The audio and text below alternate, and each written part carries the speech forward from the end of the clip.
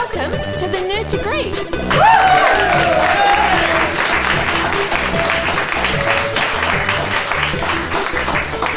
Welcome to the Nerd Degree. I'm your host tonight, Laura Borrowdale. I'm the editor of a new erotic fiction journal called AOT Erotica.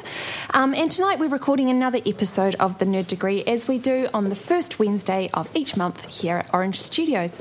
Tonight's episode is Prime Detectives, and our panellists, who are decidedly not clueless, will need to puzzle together the pieces of the show to arrive at the solution. So, now to introduce the panellists. All iconic detectives have a character flaw that they need to overcome. Sherlock Holmes was addicted to cocaine, Hercule Poirot was a neat freak, and Inspector Gadget was hooked on pee. Could you please introduce yourselves and tell us what your flaw would be? And we're going to start on my right. Hello, my name is Ben Allan. I am a multicellular organism, and I think if I was a detective, my character flaw would be my relentless dedication to the truth.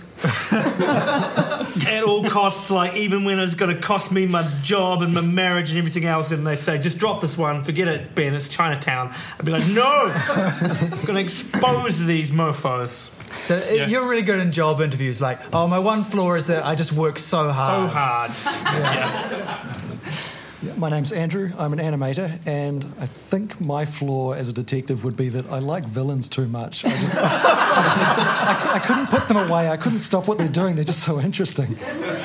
And together you are? We are mother deductors. Thank you very much. And to my left? My name is Brendon Bennetts. I'm a playwright, and in terms of flaws, Well, look at you. It's hard to cocaine's good, neat freak is good. Hay fever. Because often, bodies are found in, fields. Often. Yeah. All the time. Yeah, and then it'll be like, I can't actually go and look at the body because I forgot my nasal spray. There were cats living in that house. I can't go in. Yeah, exactly. I can see how that would inhibit you. Yeah. I am Andrew Todd. I'm a writer and a filmmaker. And my fatal flaw as a detective would probably be my actual fatal flaw, which is that I am unable to pass up any opportunity to pet an animal. If I'm chasing down a villain, then and there's a cute cat on the side of the road, I'm just going to stop and pet it. We could not team up. Of course, a lot of villains have animals of their own, and I'd just be suckered in. I'd become part of the plot, probably. Right, and together, if you were to form a detective duo, that would be highly dysfunctional due to the cat problem. We would be Sir Arthur Conan the Barbarian.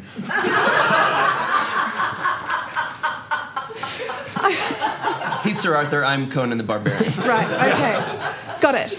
Okay, so our first round is Nerd Quotient, in which I'm going to be asking some, I hope, reasonably obscure things about detectives, and our panellists will be attempting to answer them.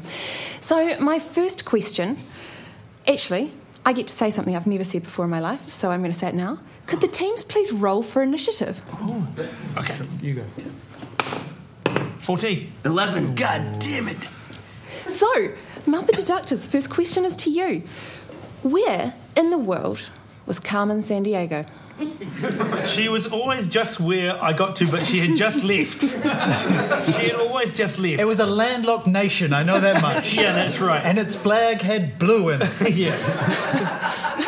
That staple crop was the potato. She was everywhere in the end, though. She was in the games, and then she was on television as well, and then there was a whole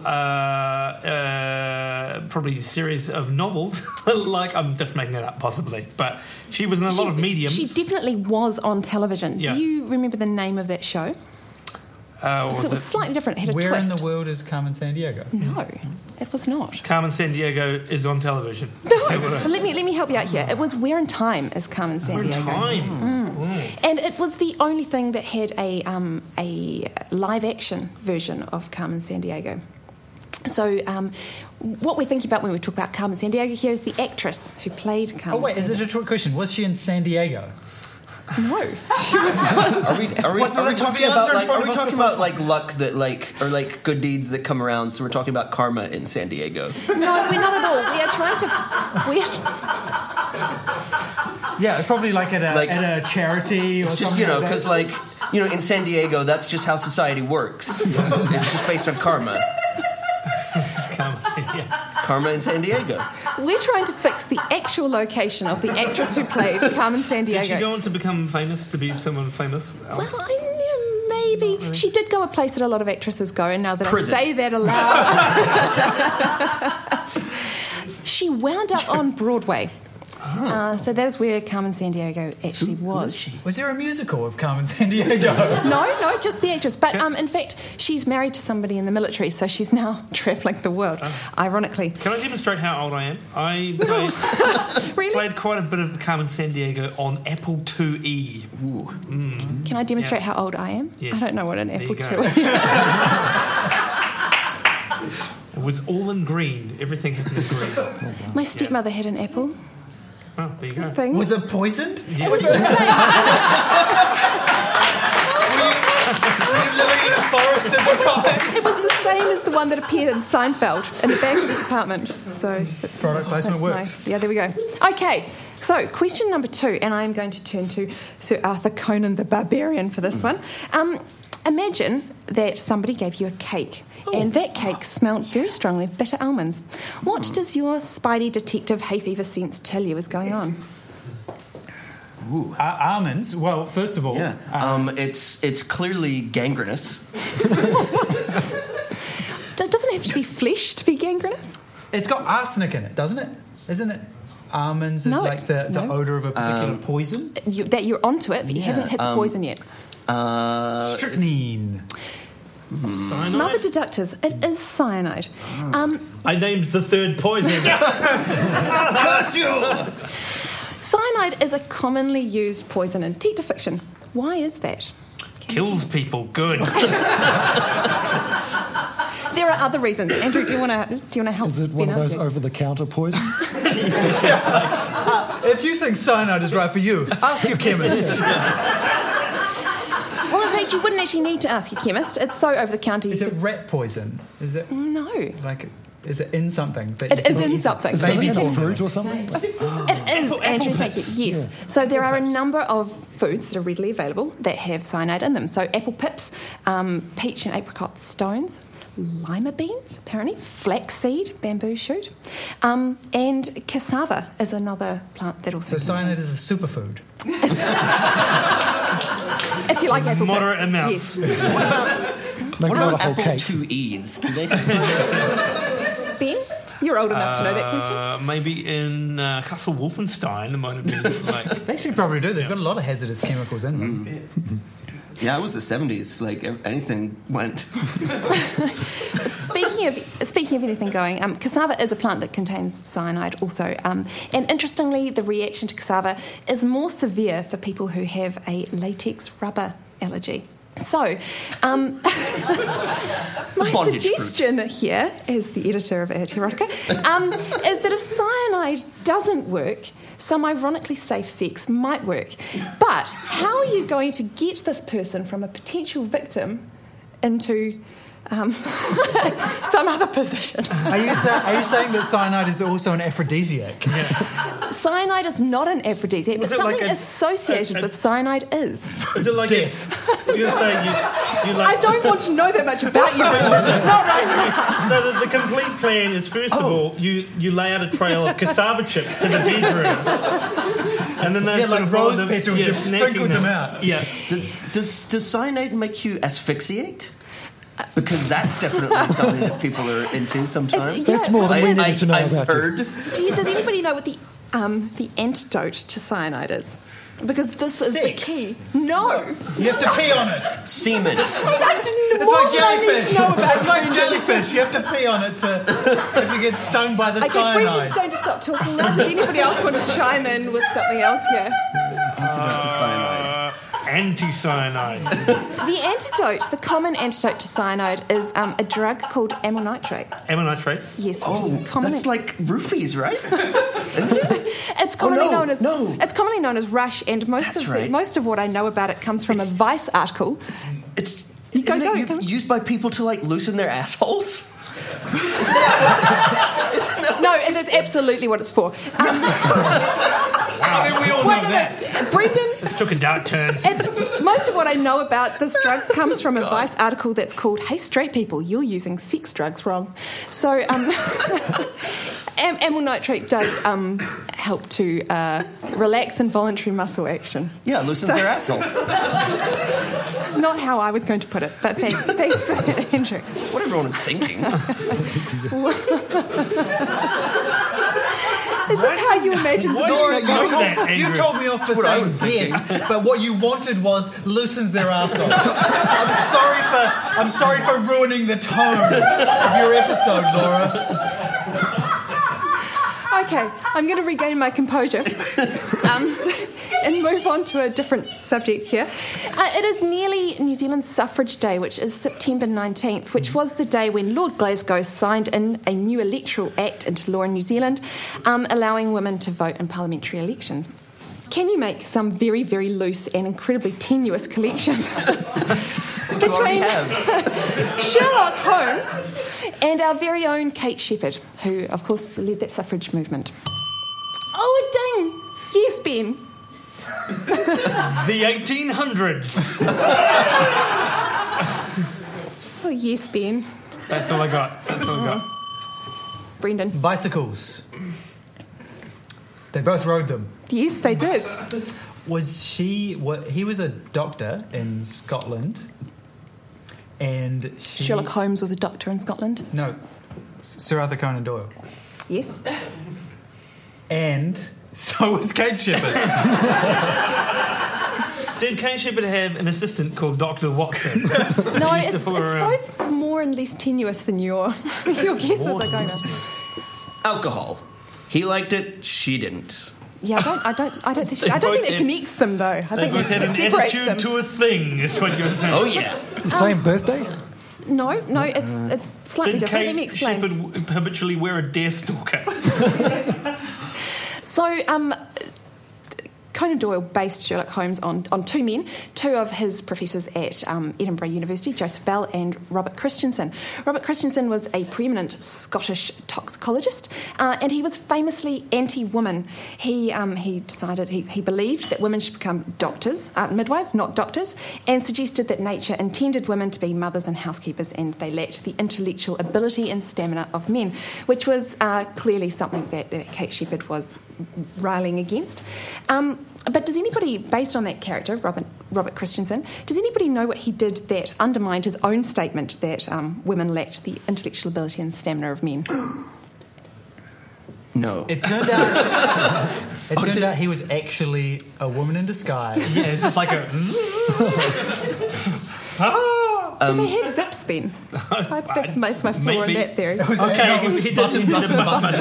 Was it domes? Give a lady's maid to undo the buttons for you. Yeah. Well, He makes some sort of biological discovery that actually there is no difference in he just did really like that? stupid things, I think. And the most did stupid the shit. most stupid thing he did was he became an expert on poisons by taking them himself in large quantities. And then he had to take amyl nitrate.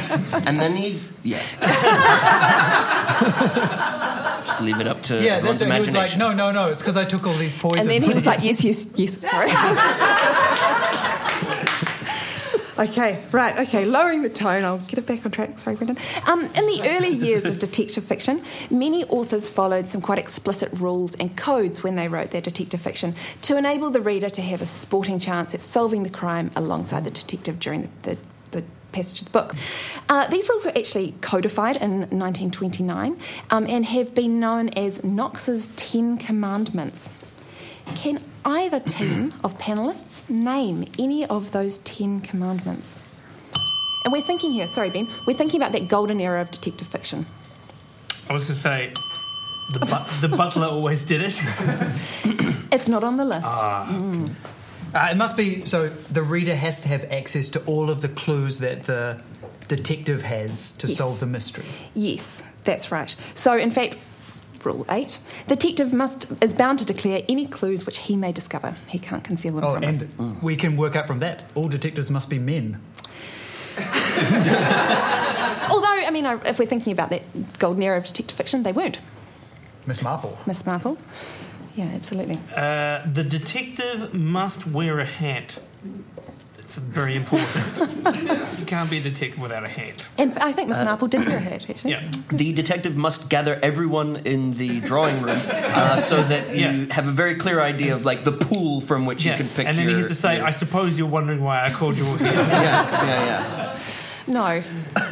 Anything else? Andrew, do you want to chip in here? The detective always needs a foil or sidekick that goes around with him. Yes, they do. And, in fact, the sidekick of the detective, the Watson, if you will, must not conceal from the reader any thoughts that pass through his mind. And, in fact, his intelligence must be slightly, but only very slightly, below that of the average reader. Presumably so the reader can feel clever in contrast. And Why is it a sidekick? Like, why are they working with this? Like, why would you hire that person? The average person, even the average reader is just going to be really...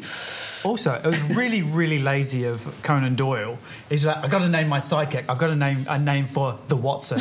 Why don't I call him Watson? it is a great name, though. I have to say my dog is called Watson, and he's the best sidekick.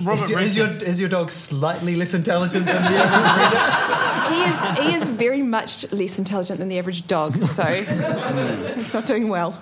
I was going to say Robert Rankin parodies those hard-boiled film noir type of detective stories. So you only ever need 4 locations, which is the detective's office, the bar where he goes to drink, an alley behind the bar where he goes to drink, and the rooftop where you have the showdown with the villain. And just shuffle between those 4 as necessary. Okay, well, let me give you some clues, and I'm just going to warn you, some of these are a little racist in keeping with the times. Boy. The criminal must be mentioned in the early part of the story, but must not be anybody whose thoughts the reader can know, so no first-person narrative. No supernatural or preternatural agencies. Super racist. No more than one secret room or passage is allowed. No hitherto undiscovered poisons may be used. No accident must ever help the detective, or he cannot have hunches. And here's where it gets racist. No Chinaman must feature in the story. Yeah. And twin brothers must not appear unless we have been duly prepared for them. So I will give bonus points. I'll give bonus points, which my scorekeeper, who I have failed to mention, is tallying, and I will introduce her in a moment. If anybody can think of a piece of fiction that breaks any of those rules. Oh, yes. So the one about you can't know the thoughts of the murderer was famously broken in an Agatha Christie novel, and I don't want to say the name of it because it would ruin the amazing twist at the end of it. Right, well, that's the end of that story then. But it's the murder of Roger Ackroyd. There you go. The Police Story series stars Jackie Chan, who is from China. But he's the detective in that, so that totally smashes that completely. The Shining has twins in it, and there's no warning. Yeah. Right. Yep. So we've got 2-1. Dear scorekeeper Erin, did you get that? Yeah. How's it going back there? Well, I've been manning the phones at the agency, but Real Housewives is on, so I've been watching that. And I guess you could say that, Mother Deductors are kind of on 17, but Sir Arthur Conan the Barbarian's on 19, so I guess they're in the lead. Okay, well, I've got one more question for them, so see how they got at the end of that. Okay, my last question for Nerd Quotient is, what is the world's oldest cold case? What is the world's coldest? Oh, the Ice Age. Who caused it and why? Generally, the phrase cold case is for an unsolved murder. There is it killed a lot of people. and like species. Yeah. Like whole species went extinct. That's right. Who's behind Singular it? murder, Andrew, not a genocide. But they did find there was a guy from about the Bronze or Iron Age, wasn't it? And they found he'd been killed by an arrowhead or something like that. The Iceman. Yeah, yes. Yeah, and he was very well preserved. And he died something like 3000 BC. We're talking way older. And the police have just totally left it alone, I bet. Totally left it alone. The problem structurally is that the murderer hasn't been introduced into the story. And if we go back that far, maybe he's Chinese. So, Okay, it's much older than that. In fact, one of the oldest deaths that we know about of an individual. I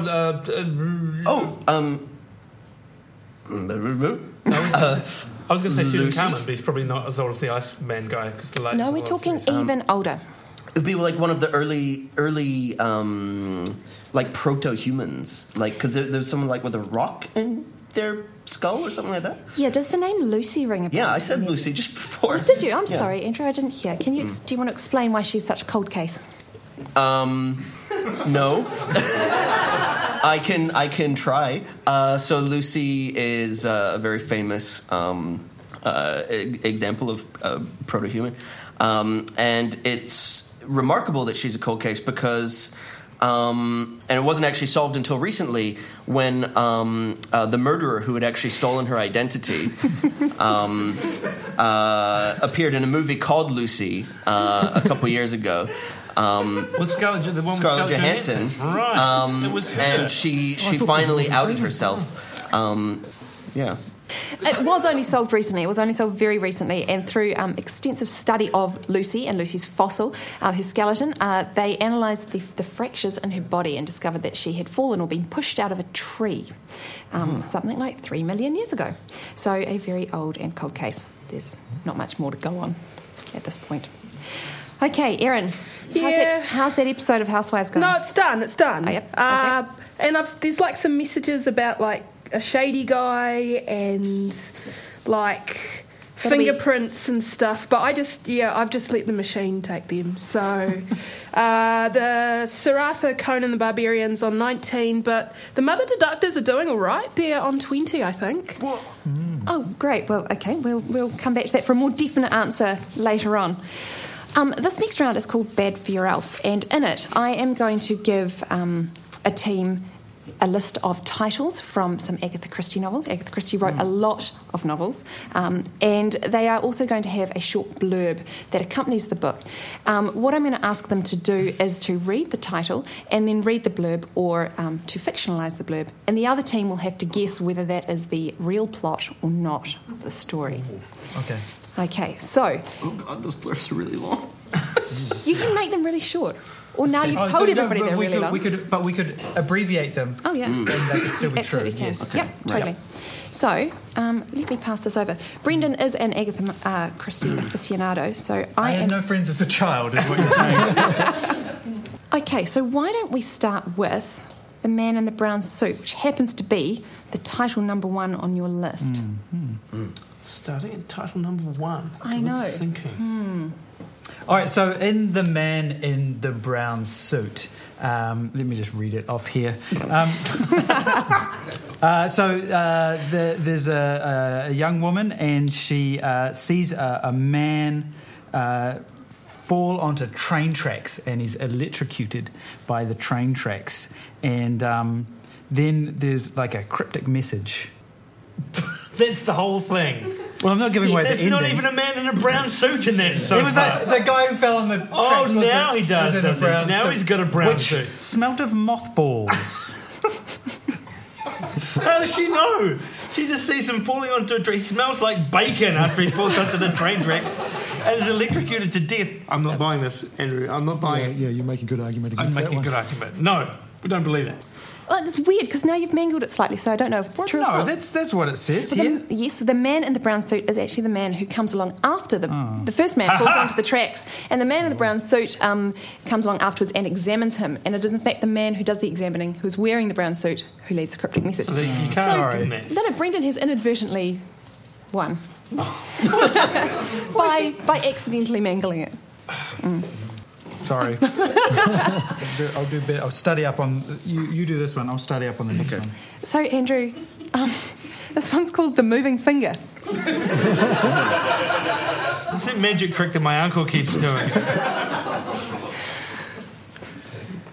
In The Moving Finger, a murder takes place and a body is found after a recess in a court case. And it is found, or it is assumed that one of the jury must have committed the murder. And so the court case turns into not just a case about the original murder, but a case about the new murder that took place during the case. And everyone's a suspect, and so the finger gets moved between them.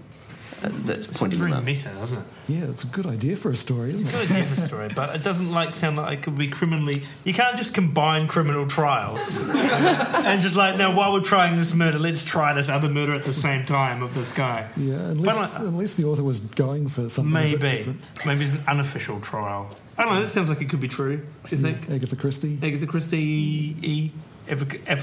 Christie-esque. So yes or no? Yes. Yeah. Yes. Andrew, do you want to read the... The actual story is poison pen letters arrived to various people accusing them of being lovers, of having children out of wedlock, of using amyl nitrate, etc. One of the letters prompts an apparent suicide, and it's revealed that all of the letters were written by a lawyer as a way to cover up his own, not his own murder, but a murder that he committed. So there, I've spoiled the ending for you. Yeah, which is what we're doing here, basically, spoiling endings. Yeah. I like the fake story better. Yeah. You should write that one. Yeah. Maybe I will. Yeah. Maybe I will. Brendon, let's have one more. Let's have Dumb Witness. Okay, Dumb Witness. This is a good one. So this is a Hercule Poirot mystery, and a man is found murdered in the dumb waiter in a hotel, the little box that they deliver food and things in, and he has a look of horror on his face, and there's a note stabbed, impaled into his chest. So, what do we think? Here's what I don't like about this one.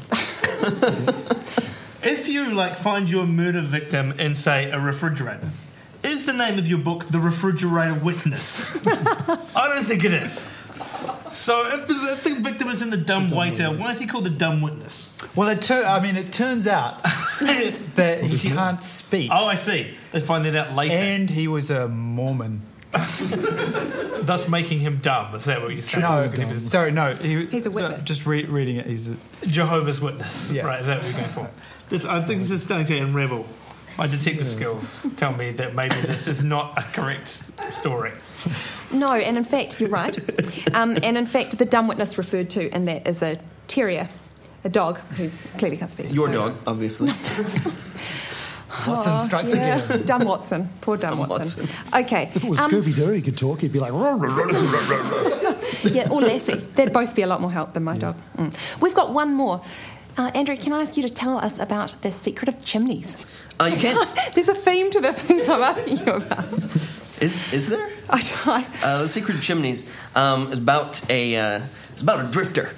He rolls into town, and he. So people like him when he's angry. Well, it doesn't matter whether they do or not. And he's looking for work, and he agrees to. He delivers a package to some people.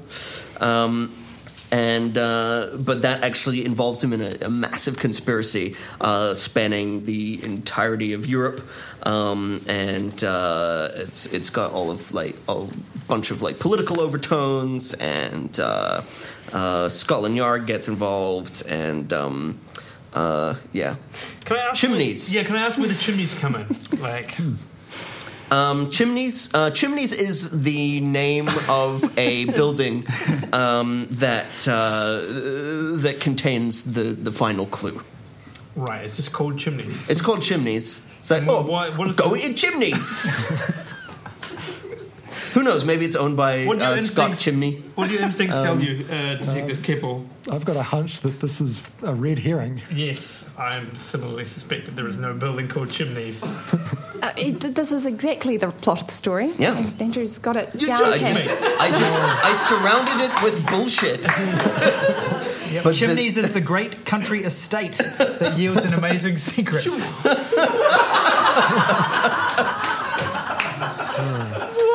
Welcome to the golden era of detective fiction. Should have put more Chinaman in that one. Okay, Erin, I'm hoping that episode of Home and Away is done. And you've got to the phones. Well, no, there's messages everywhere, and I just want you to come back to the agency because I can't keep up. There's something about like a secretive terrier and a conspiracy across the entirety of Broadway and a dumb finger, and I can't, and I'm finding it really hard. But Sir Arthur Conan the Barbarian's on 27, and the Mother Deductors are like only just ahead on 28. So please, just hurry up. Okay, and are you sure you're taking those scores down properly, Erin? You're not distracted? I don't know. Okay, well, you've got another round to practice before we get to the crucial one. Okay, this round is called Crime and Punishment. Oh, God. In it, I will describe the opening sequence of a CSI Miami episode. Oh, my God. And then as Horatio Crane puts on his sunglasses, I will ask the panellists to guess what his pun is. If, like Jeff, we take groans to be a good thing, I think I've just done it. Okay. Episode 1 from season 1. It's called The Golden Parachute. A plane crashes in the swamps of Miami. Crane and his assistant are the first responders, and while phoning in for help, they spot a survivor. The assistant desperately tries to revive the person, but fails, berating himself because the man could have told us something. Horatio puts on his sunglasses and responds, and I'll have a ding, because I haven't had enough dings yet. I can't solve this crime. I'm totally swamped.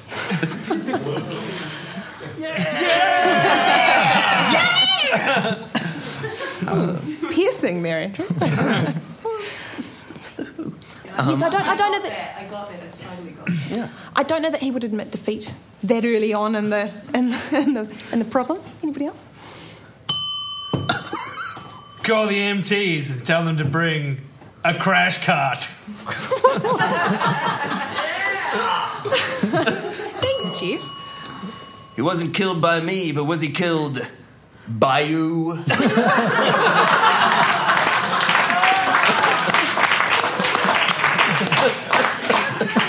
So in the episode, after being told that the survivor could possibly have told us something, Horatio responds by saying he didn't need to. Sunglasses on. We've got the whole story right here. There's no pun there. If it fall into a library. Right, well, wait for the next one, Brendon. You will like this one. A man has been shot at a party and then impaled on an ice sculpture. The coroner says... Shot... Oh, sorry, you finished. Thank you. Shot in the light of day in a house filled with people? That's cold-blooded, Horatio. Oh, damn it. And Horatio responds... Cold as ice. Well done. You got it.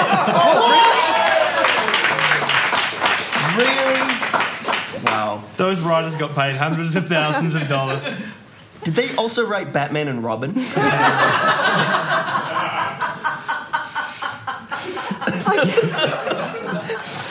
Okay, the next one is from season 3. It's episode number 8. I'm not going to tell you the name of the episode because it is Horatio's punchline. So you'll be both naming the episode and giving the punchline at the same time. A guy is killed in an alleyway outside a speed dating club. Once the sheriff has explained to Horatio and the audience members who may not know what speed dating is, Horatio responds... He must have had a latex allergy.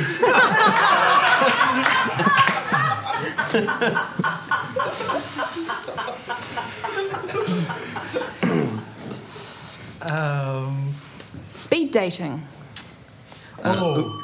Looks like he ran out of time.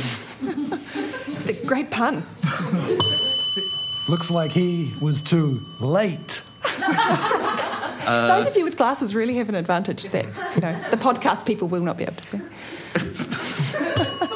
Looks like he won't be putting out on the first date. I don't know. I think I'm going to give points to Andrew and Brendon there. Neither of you got the real one, but I think yours were possibly better.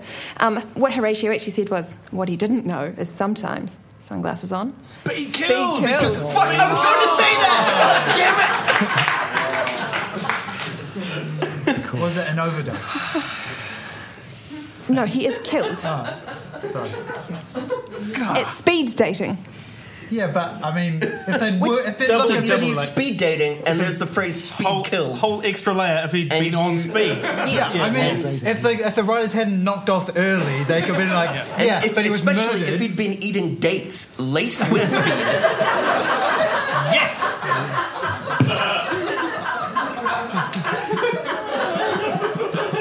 Which, of course, we know dates contain cyanide. Yeah. Okay, this is from season 4, episode 24. It's called Rampage. In a dangerous gang prosecution, a gunfight breaks out in the courtroom. The perpetrator is stopped by Horatio Caine, and they then have a moment of recognition with each other.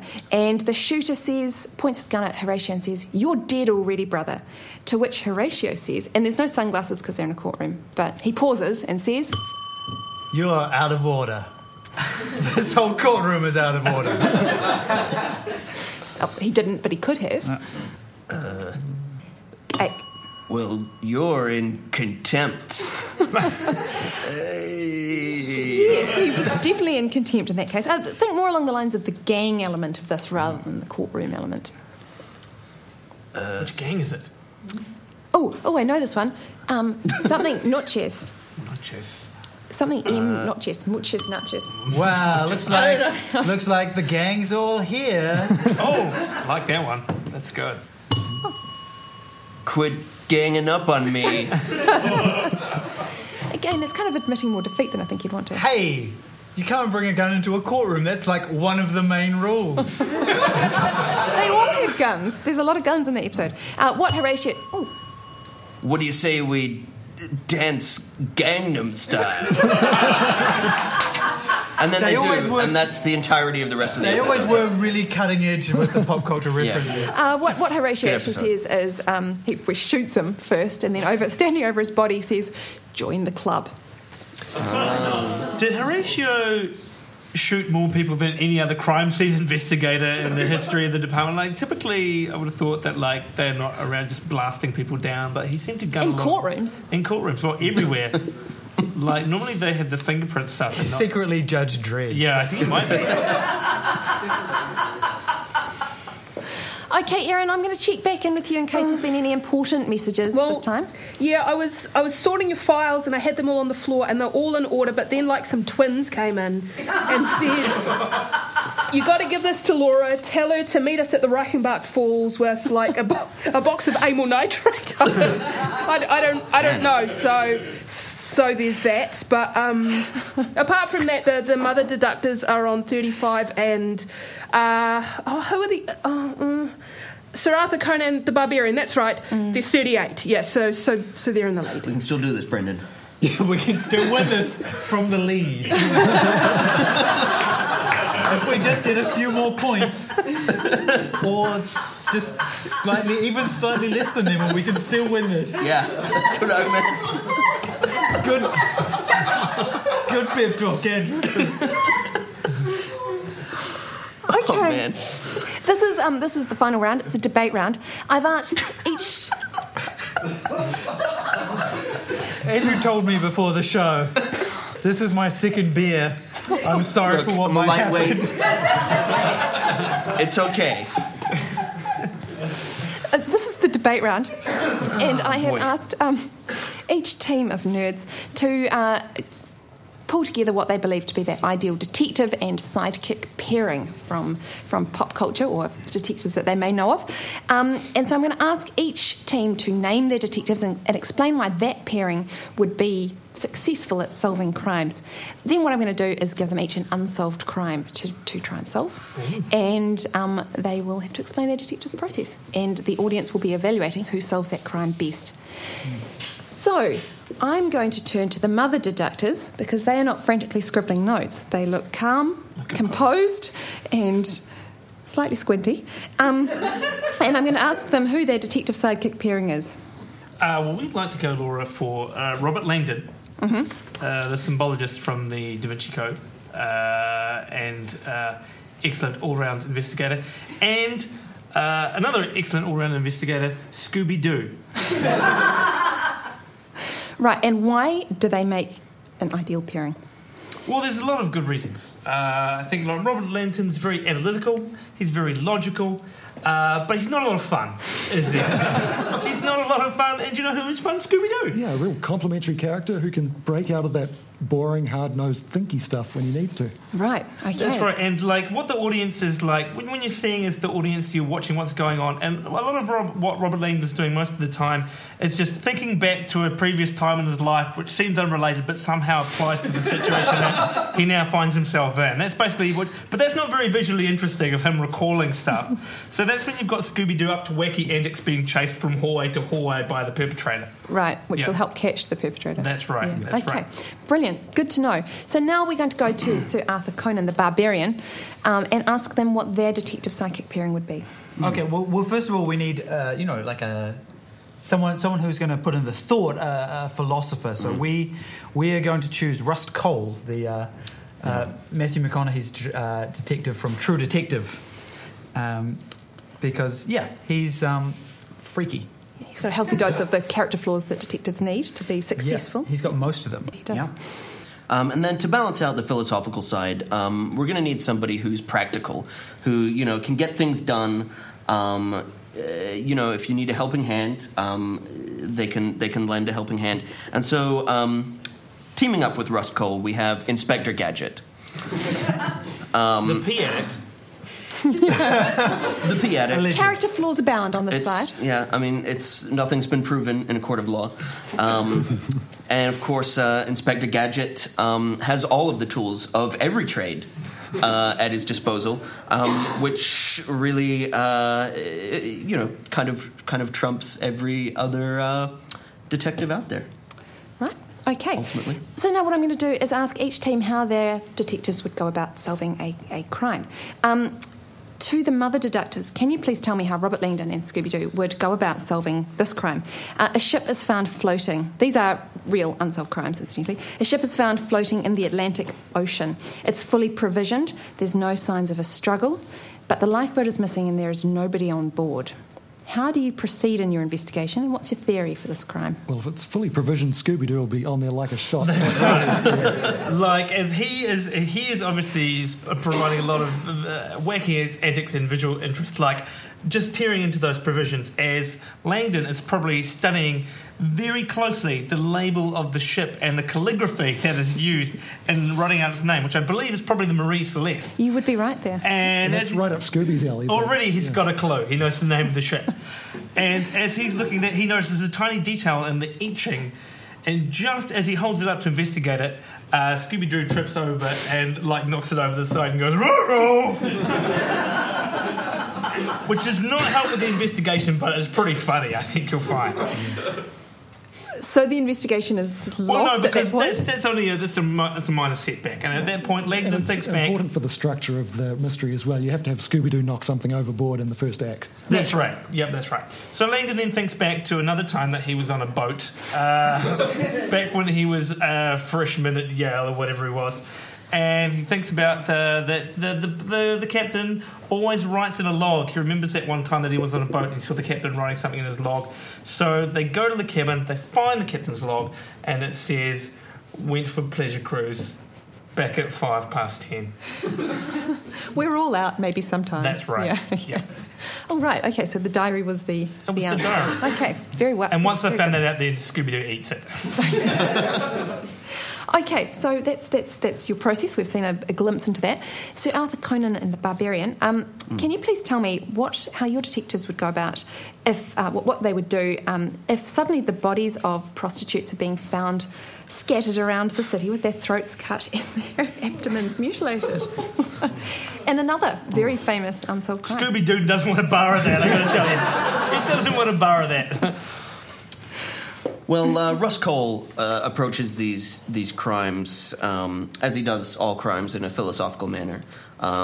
He'll muse upon them and try and work out what what could really bring a human being to do this sort of thing, or whether this kind of violence is inherent in the very nature of man.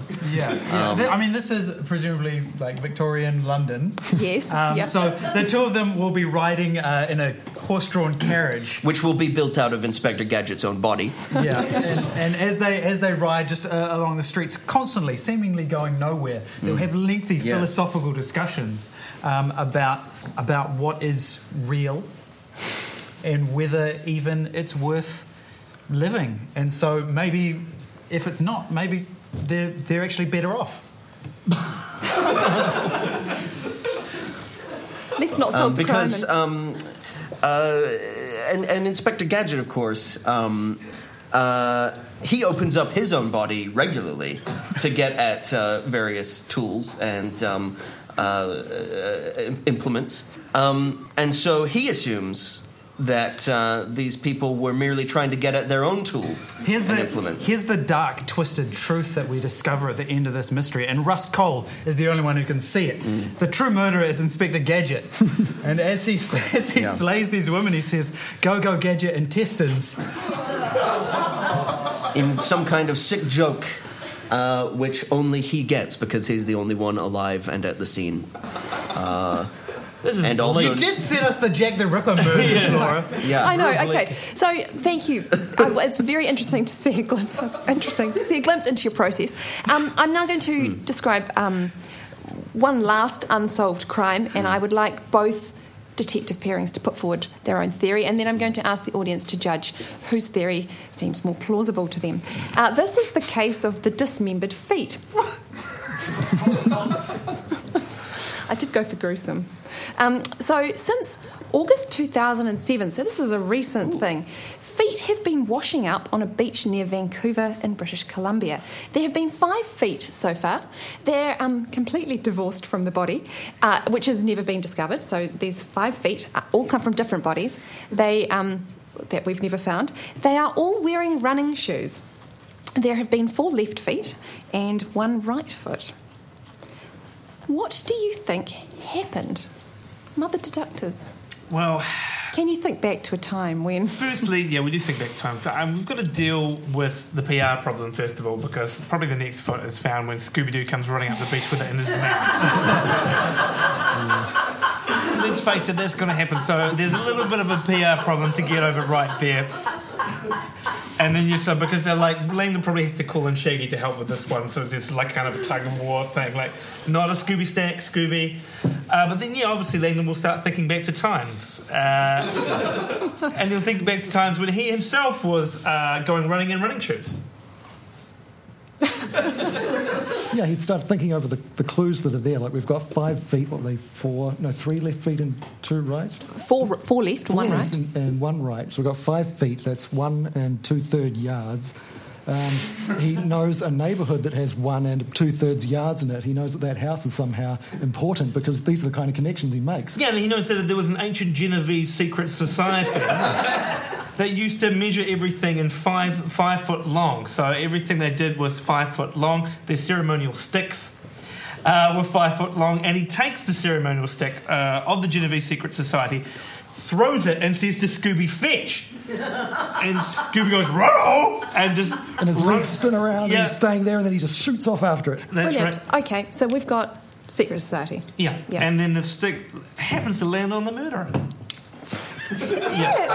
And Scooby brings him in because the number of revolutions is the same as the Genovese Rosicrucians. Okay, Yep. So audience, I hope you can hold all those really obscure details while we go to Sir Arthur Conan the Barbarian for their theory on this particular crime. All these feet missing, and what have they got left? They don't have any dancing to do. No. It's hard to tell wrong from right when you've only got 1 right foot. And when you've only got 1 foot, you're just left endlessly walking in a circle. And isn't that life in a way? Just 1 circle. You're walking in a circle, dragging flat your circle. Feet. Time is a flat circle. And we're running out of time. And what creature runs in a flat circle better than a creature with 4 left feet and 1 right foot? That's right. It turns out that it's a Claw.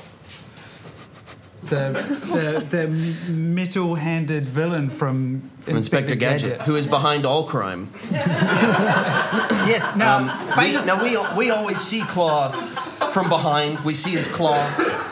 He's stroking. What we don't see is his lower half. We don't see his 4 left feet and 1 right foot.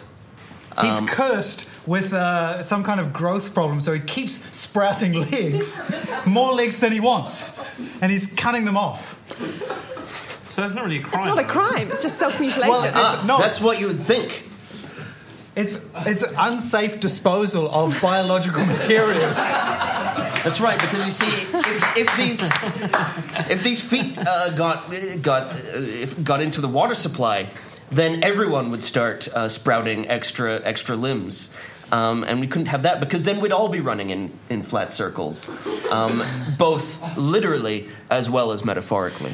Okay, so in the case of the dismembered feet, we have Robert Langdon and Scooby-Doo presenting their theory of a Genevan secret society. Gevanese secret society.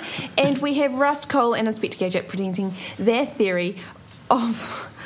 Look, it's very simple. Claw is cutting off his own legs, which keep growing back and polluting the water supply.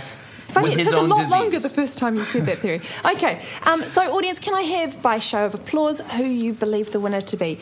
Is it the Mother Deductors with their Genevieve?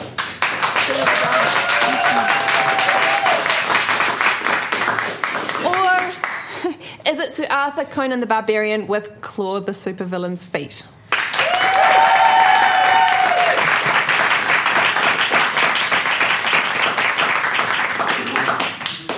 That's really hard to judge. I've lost all ability to kind of... Okay.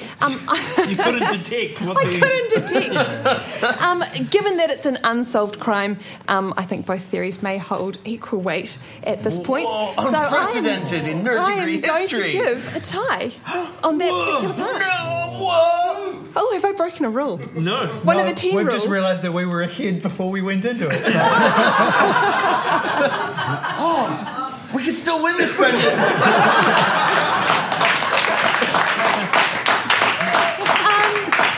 So, Erin... Look it up, Andrew. I don't know if you caught that, Erin, but you might not be terribly necessary for this part. No, that's fine, Laura. I've been sitting under your nose the whole time. You were introduced to me early on the story. You couldn't follow my thoughts because there were no thoughts to follow. I in fact, ground up cassava chips at the beginning and put them all in all of your drinks. Oh my God. And I set the amyl nitrate to Reichenbach Falls. So there's no antidote. So in the moments before your death, I thought you might like to know that Arthur Conan the Barbarian does win 43-40. Goodbye, Mother Deductors. Safe travels. Okay. Can we have a round of applause for the...